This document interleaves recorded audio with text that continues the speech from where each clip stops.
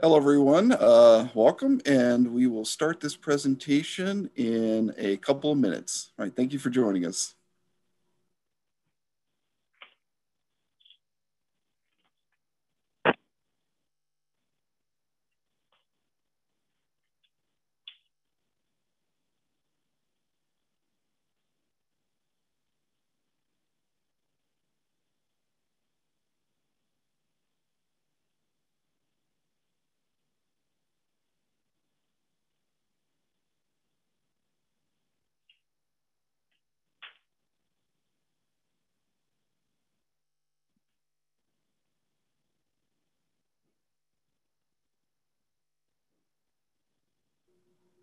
Hello, once again, we'll start this presentation in about a minute while we wait for everyone to get settled in.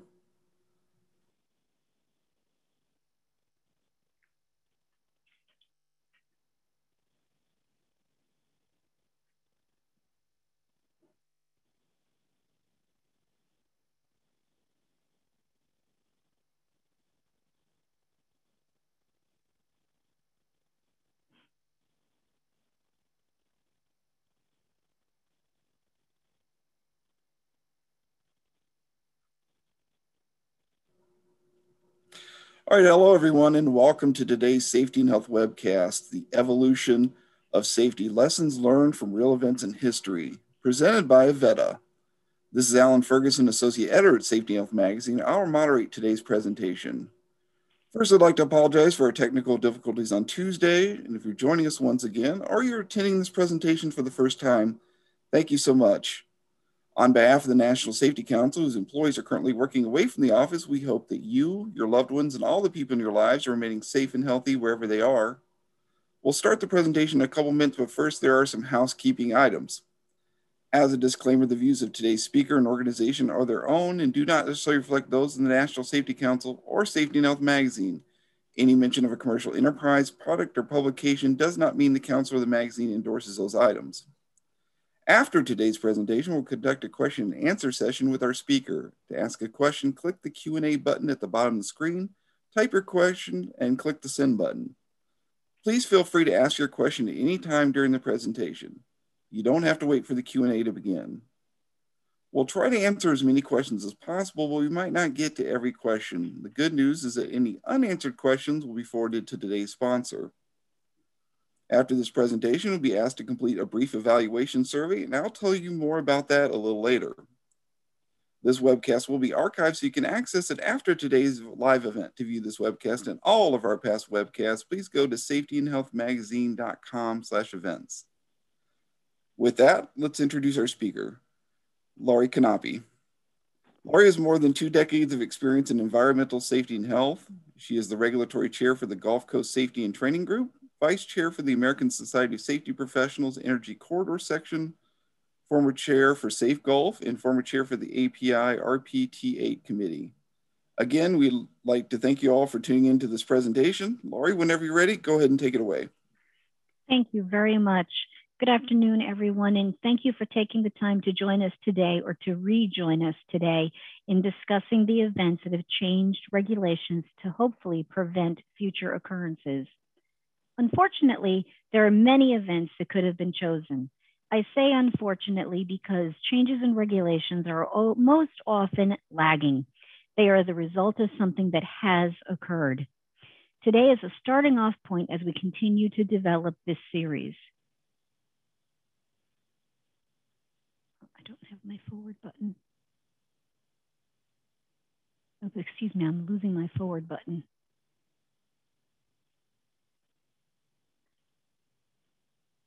Okay, perfect. So this is our agenda. From Chernobyl and Coconut Grove to Deepwater Horizon and the Station Nightclub fire, history has given us many lessons on the impact of safety and what we can do to improve it. This webinar will take key lessons learned from history and apply them to current safety situations today. So we're going to look at some historical fires because there were several important regulations that came about because of these fires and lessons that were learned. As you can see, these are the top 10 deadliest public assembly and nightclub fires in the US history. The reason this title is separated like that is because many, many years ago, nightclubs were not considered a place of assembly. And that was definitely changed after the Coconut Grove fire. And while there have been many fires, we are going to look at Coconut Grove and the Station nightclub. These tragedies made significant changes to life-saving results and to fire saving. So the Coconut Grove fire, if you're not aware of it, it was the deadliest nightclub fire in U.S. history. Coconut Grove nightclub burned on November 28, 1942, killing 492 persons. Coconut Grove was a very popular nightclub. Obviously, it had a restaurant. Back in those days, it did not have a lot of safety features in place. They weren't even in existence. A lot of flammable materials, open fires with, smoking and ashtrays and lighting and that type of thing, all those things that we caution about now. And even especially from me personally, when you're looking at holidays, we have to be very careful of not putting live evergreens or things like that around a Christmas decoration, because again, you're promoting a flammable material. So this is a statement from Casey Grant, who's a professional engineer.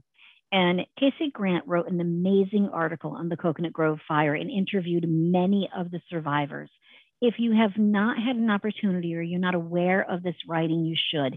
It gives really great detail of what happened and changes that were taken in place. And as I mentioned, that fake palm tree that was highly combustible led to the spread of the fire into the rest of the decorations. When you go to the area now, there really isn't any visual reminder of where the original Coconut Grove Lounge was. Through years, through development, through progress, the buildings have been refurbished or knocked down or roads have been put in.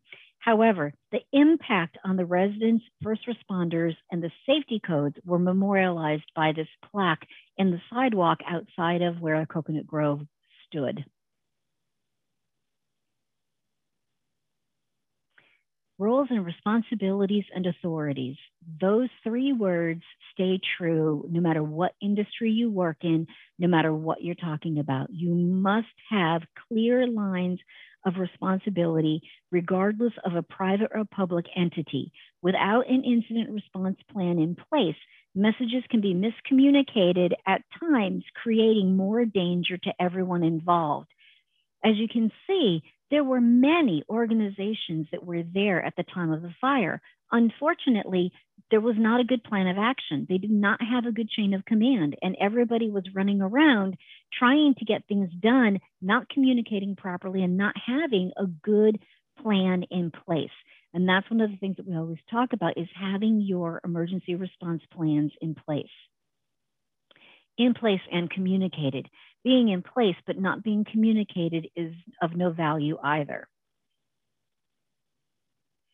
So this is just a tidbit out of the Emergency Operations Center from National Fire Protection Agency 1600. And it really was the big thing that said you must have an emergency operation plan. It's critical, and it's not something that can be fluffed away, or it's not something that can be ignored. And drills with those are very important as well. This particular slide is the graphic, and depending upon your organization, you may be required by your regulator to have an incident command system in place and practice annual drills and give those drills back to the regulator. One thing that I wanted to show in this particular slide, you have your incident commander, your public information officer, your liaison officer, and your safety officer. If you notice, all of those go down to the subcategories, and the liaison officer is a critical figure. While it may not sound like so much, it really is, because that's the person that's responsible for communicating who's where, what's going on, what's been remediated, what's been taken care of, what's been put out. That person is keeping all the other departments, all the other response teams in the loop of everything that's happening. So you have to be very clear with your liaison officer that they understand the significant importance of their role.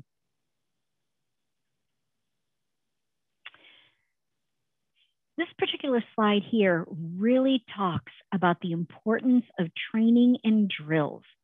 There were many available hands at that time of the Coconut Grove fire because because of the war, there had recently been training, mock disaster training in the area.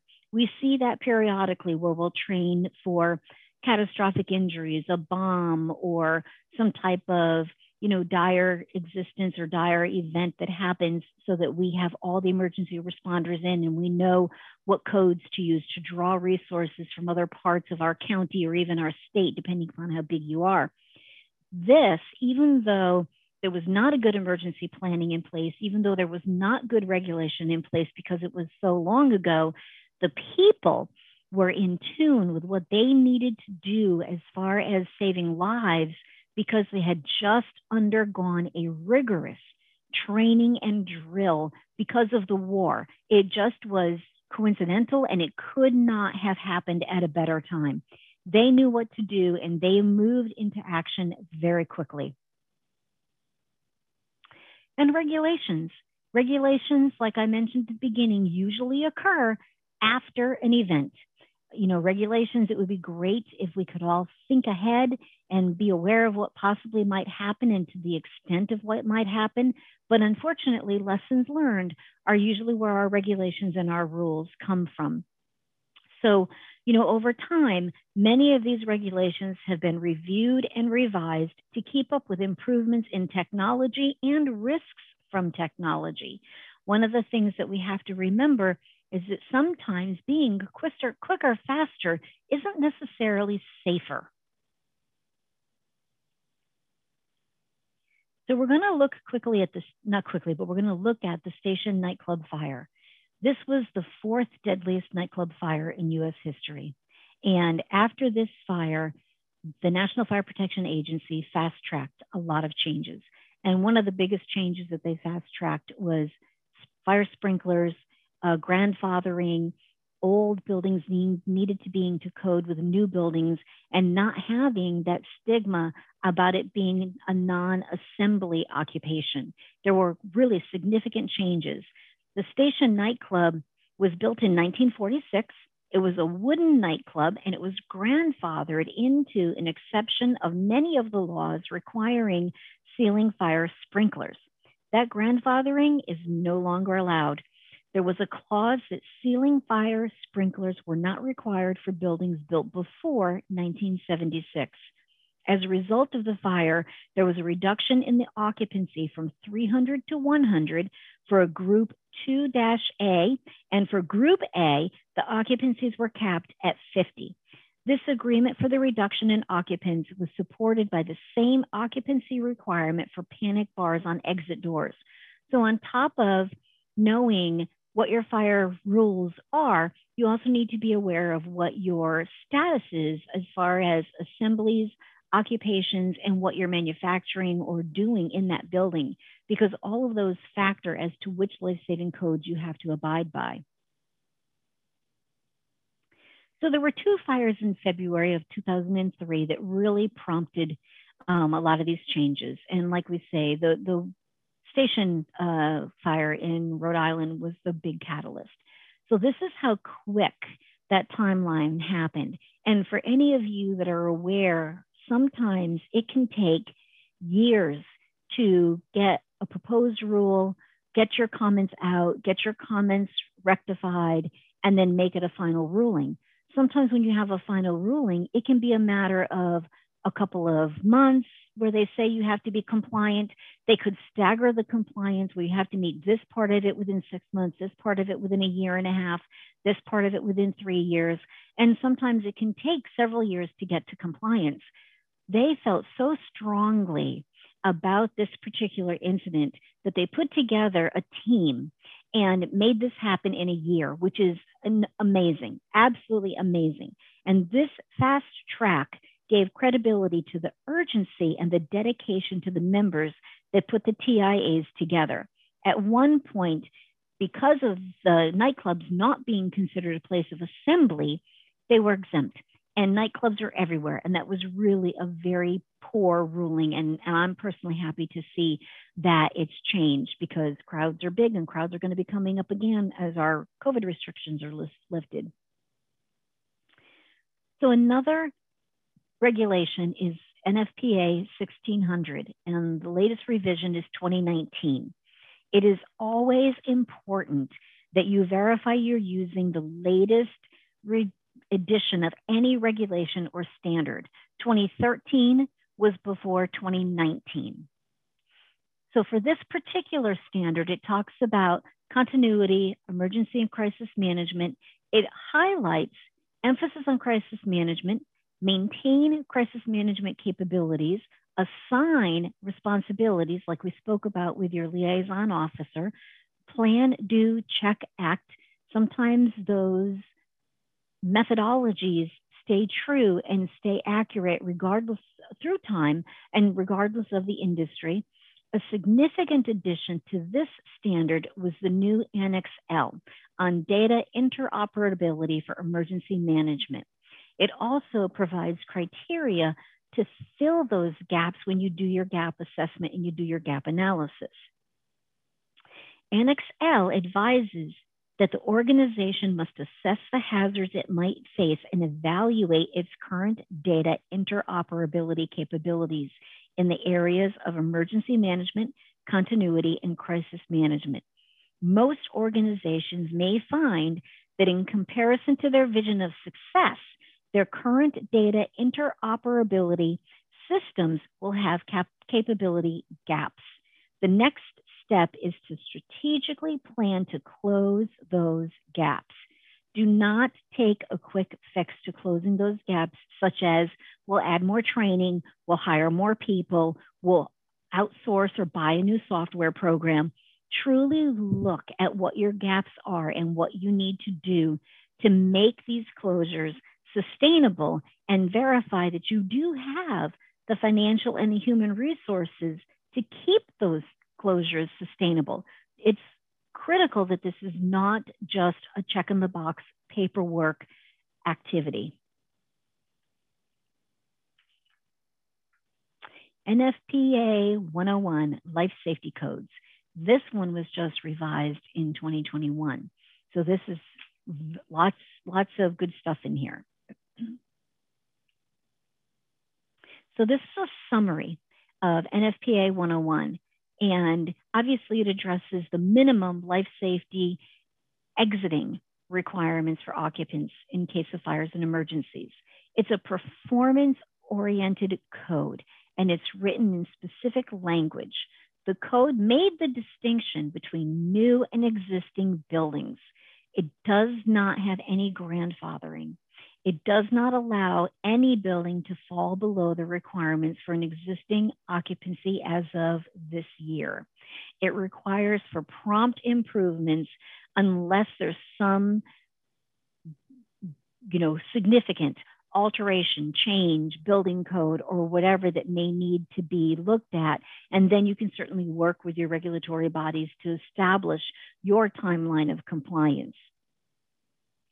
It's important to remember that while most organizations have to comply with OSHA, OSHA references many other industry publications that you must comply with as well, and the Life Safety Code is definitely one of them.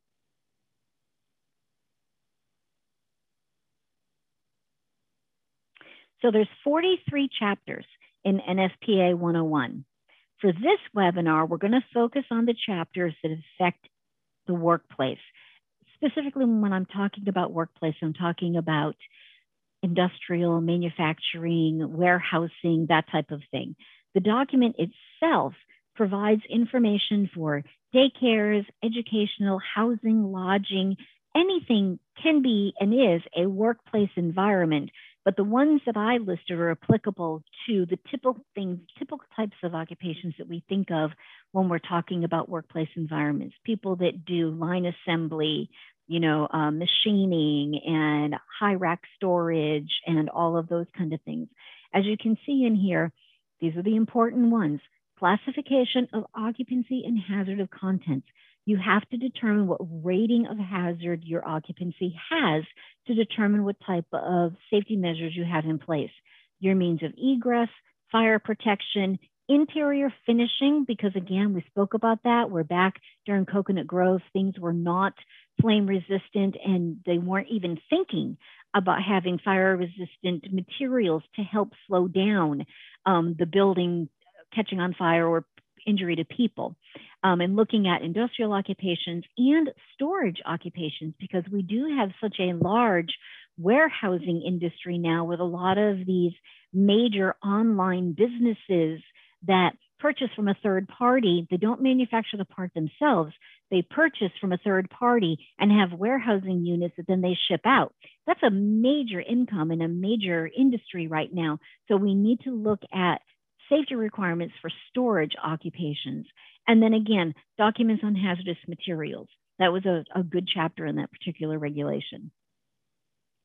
It also has Annex B. Annex B is interesting because it's evacuation equipment. And Annex B gives more detail on controlled descents, platform rescues, evacuation equipment, escape systems, and those type of things to, again, give you better detail. And then as we spoke about Annex C, documents for hazardous materials, flammable liquid storage, transportation, gas piping systems, and explosives. There's a lot of detail in this book that can provide great resources for you.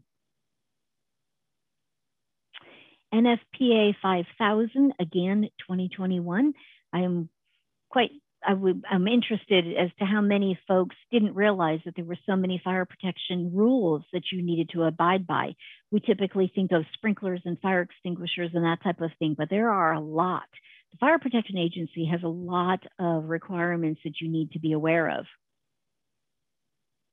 So this one here, the NFPA 5000 is very similar to the 101 Life Safety Codes, but this particular document talks about the materials to be used because it's building construction and safety codes. It talks about concrete, steel, wood, and so on. It discusses electrical, plumbing, mechanical. There is a cross-reference between these two codes. I wanted to show this one because, again, construction is such a major part of our industry that your business may very well be part of the construction trade, and this is definitely a regulation that you would need to be aware of. Emergency exits and emergency planning. So OSHA is very clear on exits and emergency planning. This standard, 1910-38, describes the number of exits, where the exits discharge into, that the doors must be unlocked during occupancy, and there must be enough door to occupant ratio in order to handle the amount of people in an exit. There must also be an emergency panic bar for quick exit, and it must be within a reasonable distance, size, height, width, and illumination. There is a ruling for a delay on an emergency exit door. There are very clear guidelines depending upon the hazards associated with the room or the type of occupation going on there. There needs to be an audible, visible alarm. This rationale over the door is because thought of theft, to keep the door from being opened and allowing theft to occur.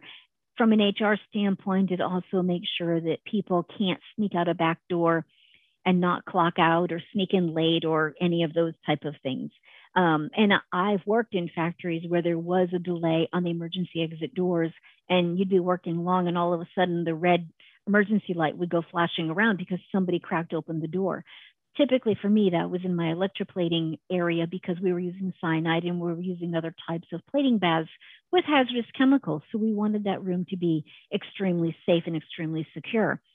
If you choose to use a delayed egress, verify your requirements with your local OSHA, if you have a state plan, and definitely with your fire laws. Interior fire doors must have their fire rating plate on the door frame. I don't know how many of you are aware of that, but when you look at a fire rating door, the fire won't be able to burn for a half hour, for an hour, somewhere along those lines.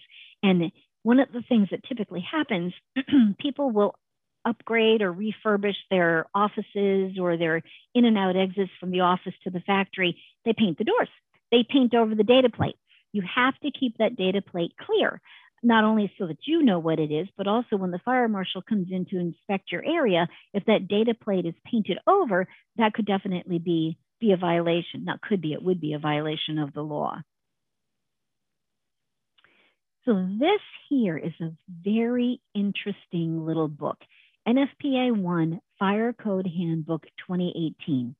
So this particular handbook is a starting off point.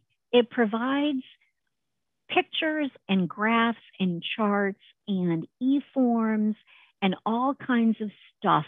And it references the 130 National Fire Protection Codes and Standards that you could have to abide by. I don't know if anybody's going to have to abide by all 130, but this puts it all in one place for you so you can work through what you need and pick out what you need to do and then further look at it.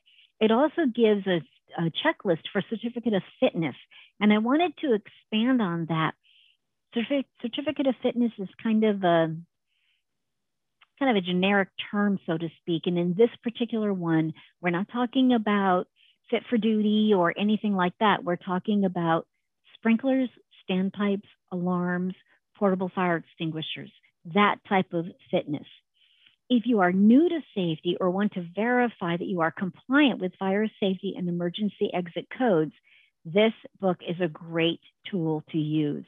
It gives you a highlight of the codes and provides guidance on which codes will pertain to your operations. This can be a significant cost savings because, as you know, you can look at a lot of the NFPA books on their website for free, but you can't download them and you can't print them. Some of these are 500 and 600 pages, so it can be labor intensive to sit and look through the computer flipping through the pages for you. So this one here can give you that roadmap of which particular standards you may need. Unfortunately, this one is not free because it isn't a regulation, because it's a guide map, it's a roadmap. They do charge for this one, so you would have to decide if it was worth the cost for you or not. But it's a really great tool to verify that you are hitting every regulation you need. And like I mentioned, certainly if you're new to safety, you may not know where to go. One of the things about OSHA is when you're reading a regulation, you're reading a standard, it will say ANSI this or NFPA this, and you must abide by that as well. So this will give you a great resource. So we're going to move into Chernobyl. So it's been 35 years since the accident, and there's been a lot of publication. There's been a lot of continued work. There's parts that will always be considered a hot spot because they will never be free. And obviously the lasting effect for folks that are still alive or family members that experienced this, it's a very delicate subject. So the International Nuclear Safety Advisory Group 1 and 7 issued reports about what happened and why it happened and what could be done to correct it. There were a lot of shortcuts according to the reports. The plant was not designed to safety standards. It was an inadequate safety analysis. We always talk about safety reviews, job safety analysis, risk assessments. That's where you start your job, and it's important to do a complete one before you execute the job so that you're not ending up in trouble. Safety information was not adequately and effectively communicated. And we've spoken about that already, and I'm sure you heard that a million times. It's great to have plans in place, but if those plans are not communicated, not only to the right people, but pretty much all the people at some level, your plan is useless. The operators did not adequately understand the safety aspects. They were not given the authority to do what they felt was right, and they were overseen by their leaders. One of the things that came back was this quote here that says there was a general lack of safety culture in nuclear matters at the national level as well as locally. The term safety culture, of course, is all over the place now. Everybody wants somebody to have a safety culture. They want you to develop a safety culture, and it's definitely a hot topic.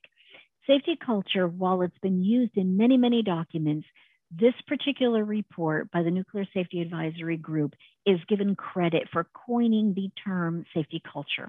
It was really, it's been posted that it was the first time that safety culture was used as a rationale and part of a corrective action and part of the findings as to why something happened. And, you know, safety culture seems simple.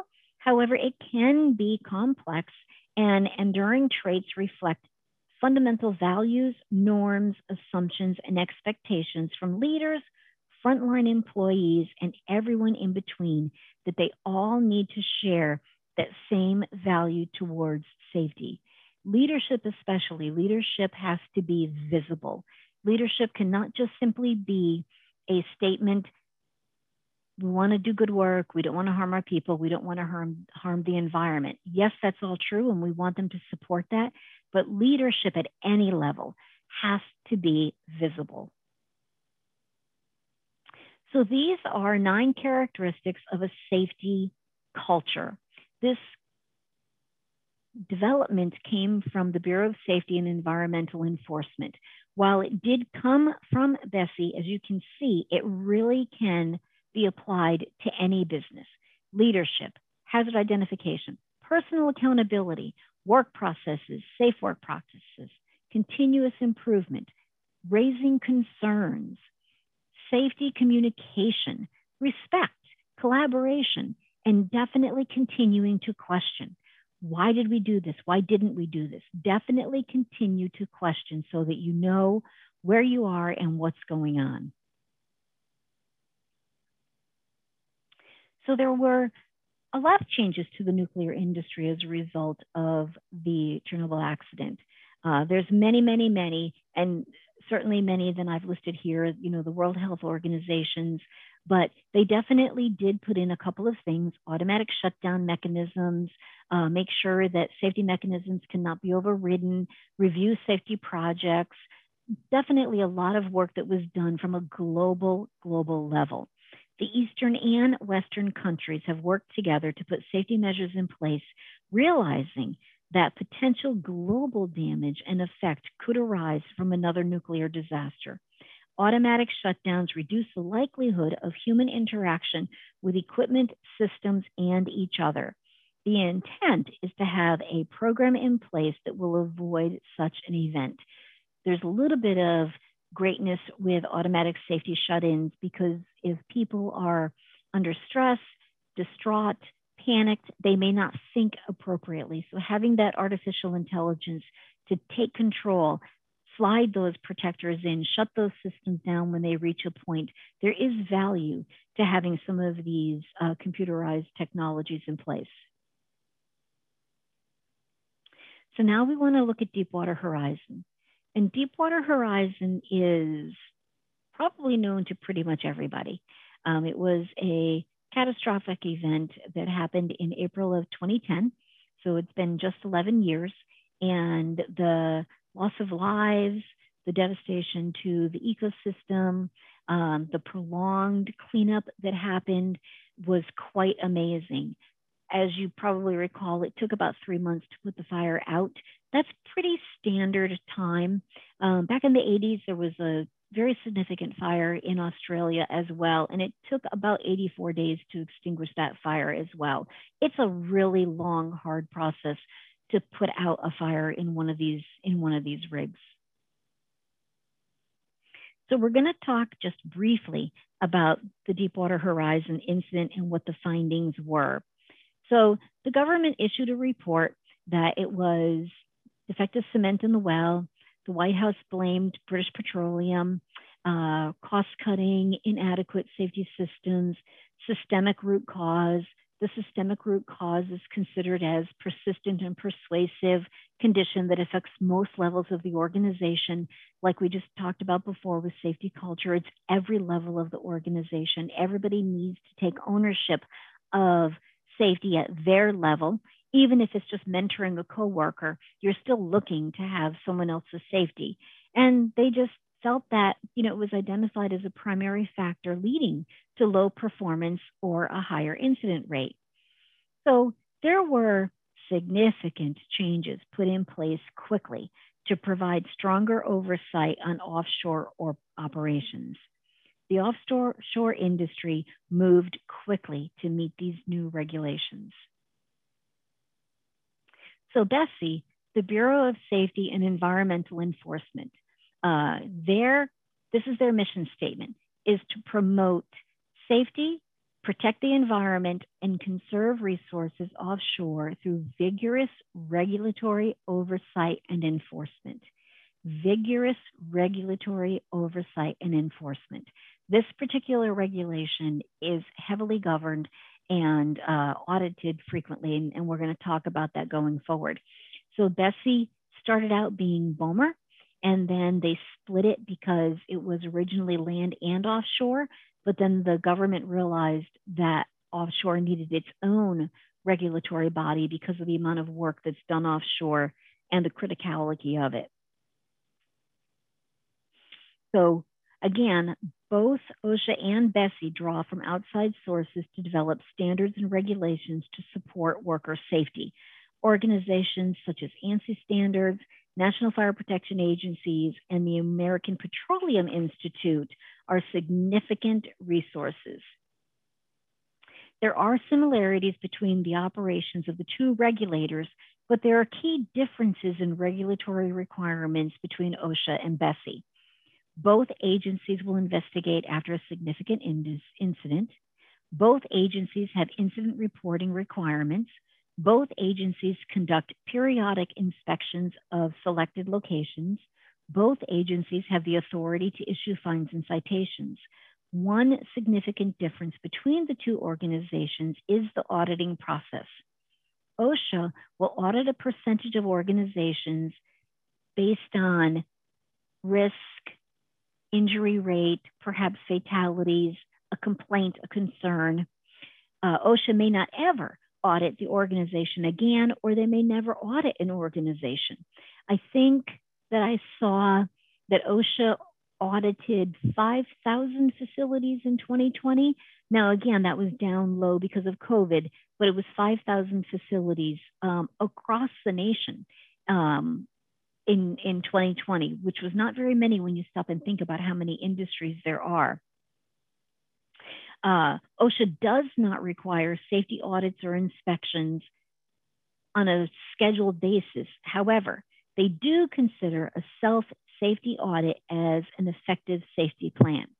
This is one of the changes with BSEE. BSEE does require safety audits routinely, every 3 years. After the release of the regulation, Safety and Environmental Management Systems, and/or SEMS, the first round of audits was conducted within the first 2 years. Going forward, the audit schedule is every 3 years.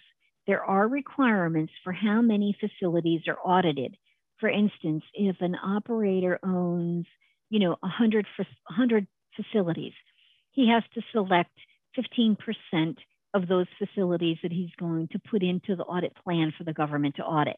The government doesn't audit all 100 facilities. That would be impossible to do with the amount of offshore assets that there are. These audits are routine audits that every operator must undergo. Now, BSEE can enforce a BSEE audit, which is typically because something happened. There was either a fire, there was a spill, there was a significant injury, there was a fatality, and those can happen at any time. They do not have to fall into that 3-year cycle. So the regulation requirements and the auditing requirements between OSHA and BSEE are very significantly different. So I wanted to give you just a quick graph of the history of SEMS. And SEMS started 20 years ago, 1991, and it was just a recommended practice through American Petroleum Institute. After the Deepwater Horizon event in April of 2020, or April 20th of 2010, by April 30th, the president directed the Department of the Interior to review and report on improving the offshore continental shelf safety record. In May they came back and said, okay, we're going to use RP 75 and we're going to make that the standard. Then in October, SEMS 1 was the final rule and it was published. So in a matter of April to October, this new regulation was put in place and operators had to be compliant with the regulation pretty much immediately. In September 14th of the following year, they came back with an update. And then every so many years, the program is updated again. So it's very interesting that this recommended practice was now adopted by the government to become the standard. And that again goes back to NFPA or life-saving codes or any other ANSI regulation that's referenced in OSHA. You must be aware of these other industry publications that could impact how you have to operate your business. So during the 2010-2019 timeline was when the SEMS became enforceable. In 2019, there was a review and significant changes were made to the document. One key change was contractor management. This was a new element within SEMS.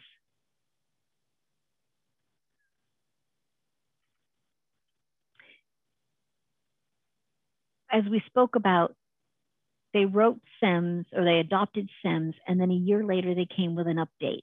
These are the 6 things that they realized were missing in the original SEMS 1, and the rule became known as SEMS 2. So obviously it was the JSA. The JSA was something that needed to be enhanced. A typical JSA is 3 columns: tasks, hazards, controls. That's a typical JSA form. For offshore oil and gas, it's 4 columns: tasks, hazards, controls, and person responsible for the task. It's not okay to write welder. It's not okay to write roustabout. You must put the name of the person responsible for that task. This again goes back to accountability and ownership of the person performing the work. As we mentioned, auditing. So the auditing cycle is every 3 years, and the auditing must be done by an independent source. There are audit service providers that have been accredited by BSEE to go out and perform the audits. The operators are not allowed to just hire any auditor they want to. It must be an independent auditor to go through and look at their work. Stop work authority was another big one because they felt that the lack of stop work authority was a contributing factor to the Deepwater Horizon event. So with stop work authority, you know, the thing about it is it should always be exercised because it is better to stop an event and say, nope, everything was okay, rather than be quiet and have an event and then be saying, wow, I could have stopped this, or wow, that person got hurt because I didn't stop this. So stop work authority should always be used. It's better to ask than to find out something that you didn't ask about. An interesting one also is ultimate work authority. The person on the facility, there must be a person on the facility that is designated as the person with ultimate work authority. This person is the only one that can restart a job after a job has been stopped. It's the responsibility of this particular assigned person, which is usually the operation installation manager, the OIM, or the PIC, the person in charge. And they have the authority to restart the job after they have confirmed that whatever was stopped was either a non-issue or that it was corrected and rectified. And then the JSA must be re-signed that the work was restarted by the person with UWA. There's a lot of accountability in offshore oil and gas that a lot of people may not have realized. Number 5, which is employee participation plan, I personally really like because the employee participation plan is a great addition. It engages workers at all levels to participate in the design, communication, and execution of the safety management system, regardless of their roles or level of responsibility. The more minds, the better. Your workers are actually your SME. While your engineers understand the process and they understand the hazards that should be, they are not the ones out there running that tool, running that piece of equipment. So the employee participation plan requires you to get input and to have a communication with your employees about their work and about the plan in itself. I think that's a tremendous bonus no matter what your occupation is. And then the last one, which is really quite interesting, is reporting unsafe working conditions. Everybody knows that you can anonymously, that's the word I wanted, excuse me, report an accident or an injury, and the whistleblower is supposed to protect you and all of that kind of stuff. With BSEE, what they did is they created a poster, and you don't have to use it, you can use your own, but they created a poster, and it gives an email, a phone number, a mailing address of where anybody can report an unsafe working condition if they don't feel comfortable speaking up right then and there at the moment. And the regulation that the inspectors look for is that posting of where people can report unsafe working conditions must be posted in a visible area, a common room, usually a break room or the kitchen or somewhere like that where everybody is going to go to. So it's very interesting that the offshore regulators want that information. They want people to be able to speak freely to them if they don't feel that they can speak freely to their manager, because they want to know what is going on in order to prevent another incident like Deepwater Horizon.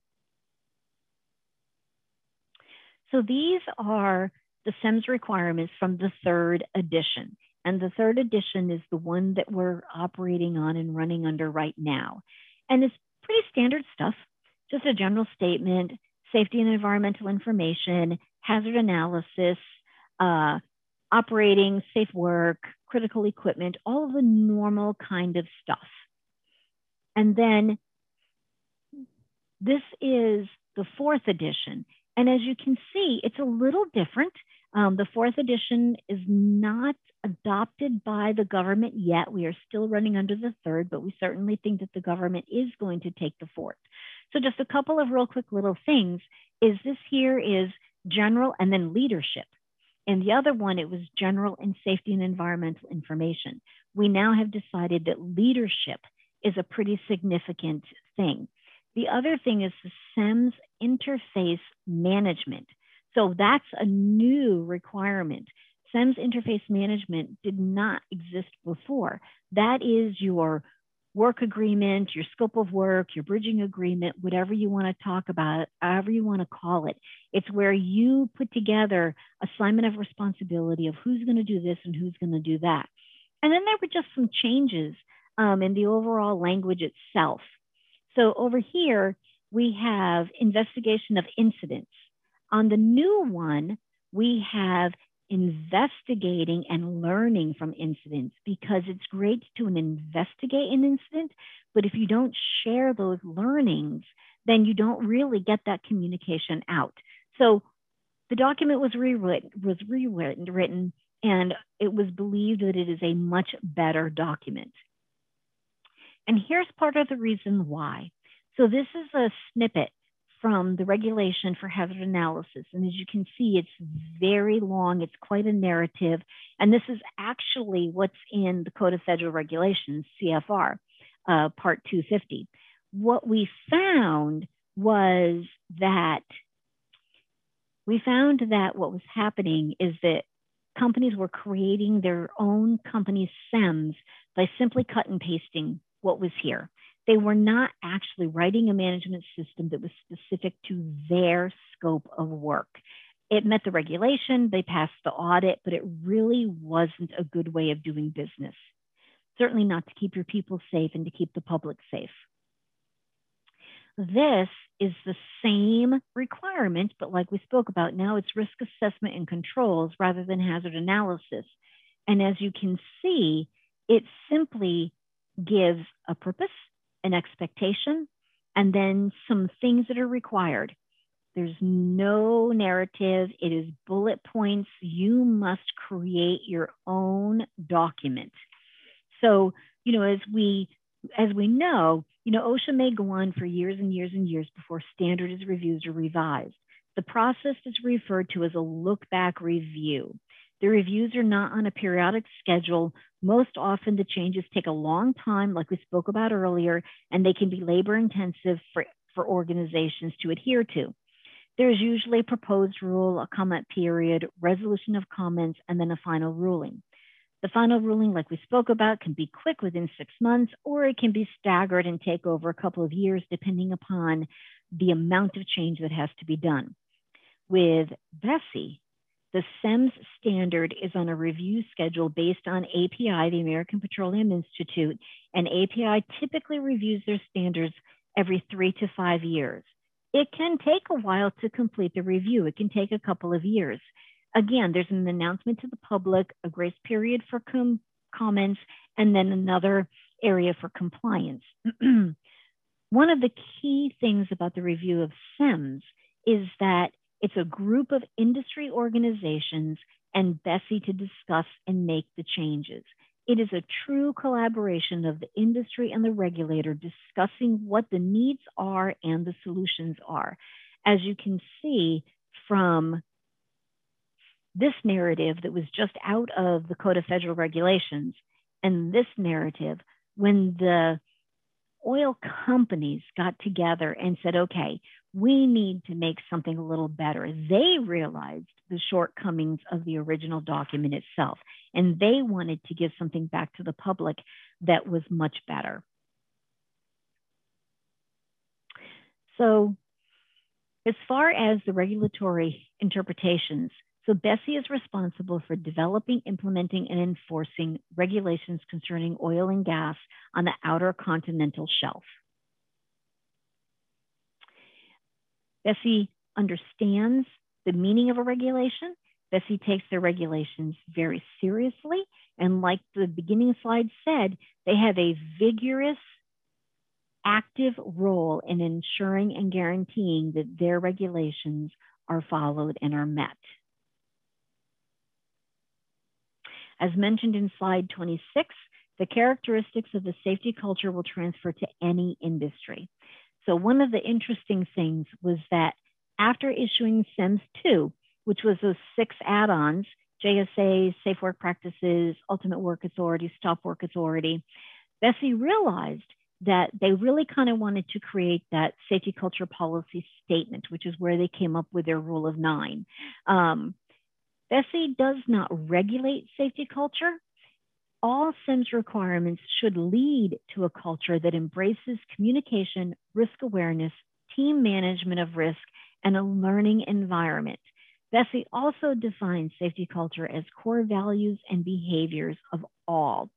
When the rewrite was just done, the 4th edition, several months into the rewrite, the regulator did come in, several months, maybe 2 years into the rewrite, the regulator did come back and ask if safety culture could be added into the regulation.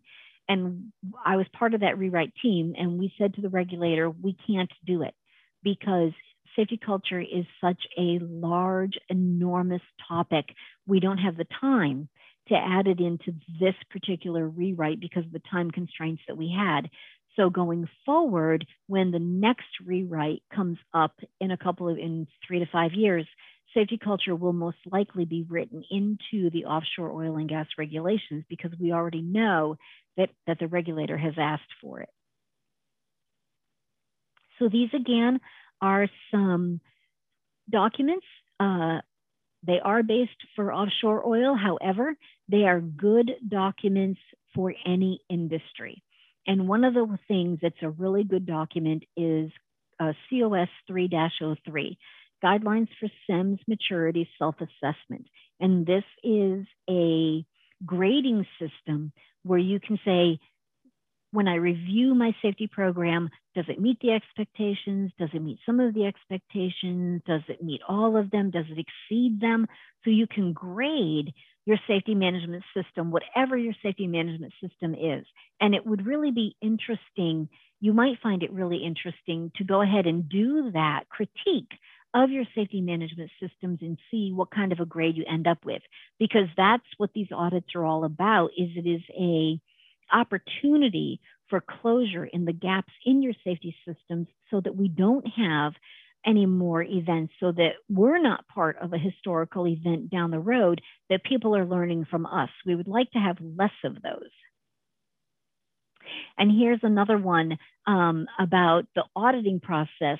And these are definitely offshore oil and gas. However, they translate to any industry at all. And these are great starting off points if you don't have something.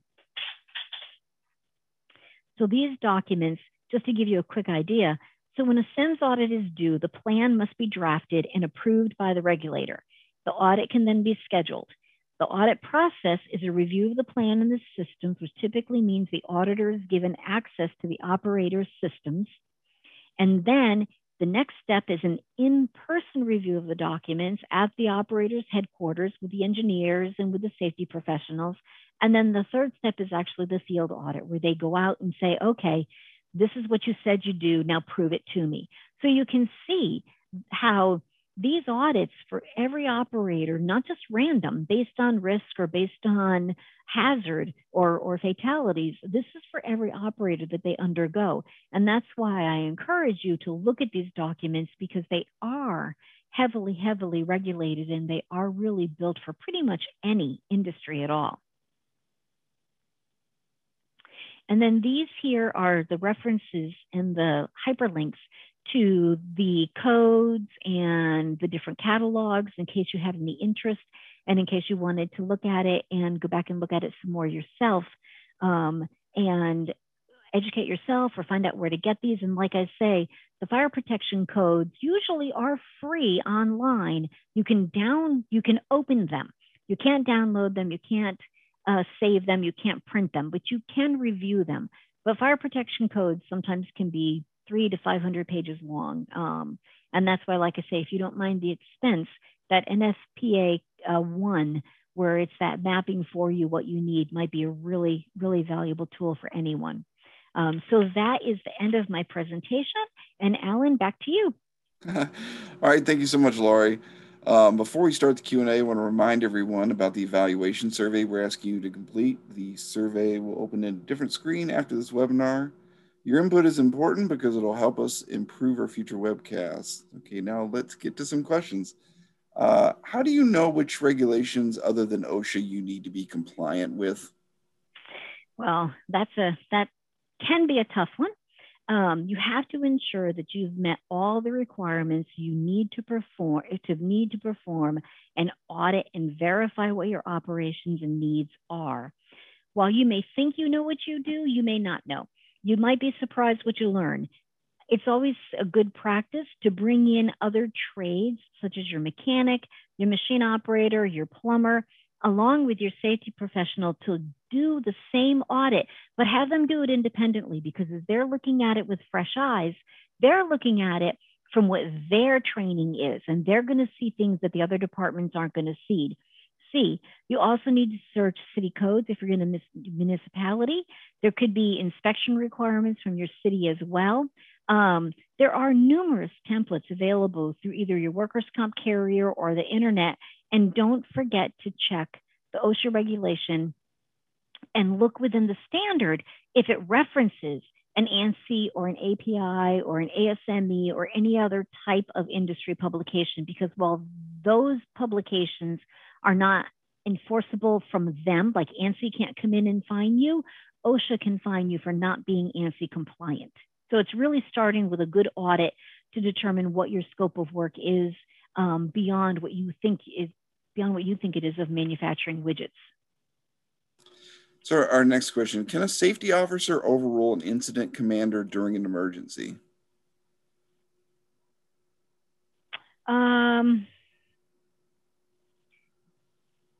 My answer to that is no. Incident commander is the highest authority, and my response to that would be no. The incident commander is the one that's had the training. They're the ones that have the operations. They're the ones that get the immediate detail and the phone calls. The safety officer absolutely should contribute. And if the safety officer has concerns, then definitely they need to voice that to the incident commander or the incident commander's superior. But in my opinion, no, the safety officer cannot override the incident commander. What is the recommended practice for emergency and fire training and drills? So usually those are annual. You're supposed to have annual fire drill training with timings. How long did it take you to get out? Make sure that you have all of that documentation. And of course, obviously with incipient fires and fire extinguisher training, you need to make sure that you're doing that annually as well. One of the things that people need to be mindful of when they're doing their emergency response training is the extra step because of COVID. In the past, let's say we were doing hurricane, tornado, active shooter training. One of the things that you would do, go to your safe room, stay in your safe room. If it was active shooter, you'd put the bar up to make sure they can't come in. Now, because of COVID, you might have to have 2 or 3 safe rooms because you may have to space your people out. We have lack of ventilation, we have close contact, we have how long you're going to be in there, we don't know. So you need to really stop and think about the impact of COVID with your emergency responses as well. But typically your training is annually. It looks like we have time for one more question. So this person asked that inspectors, including the fire marshal, utilize IBC or International Building Codes. Mm-hmm. And they state that NFPA is only recommended. First of all, is that correct? And what has precedent, IBC or NFPA?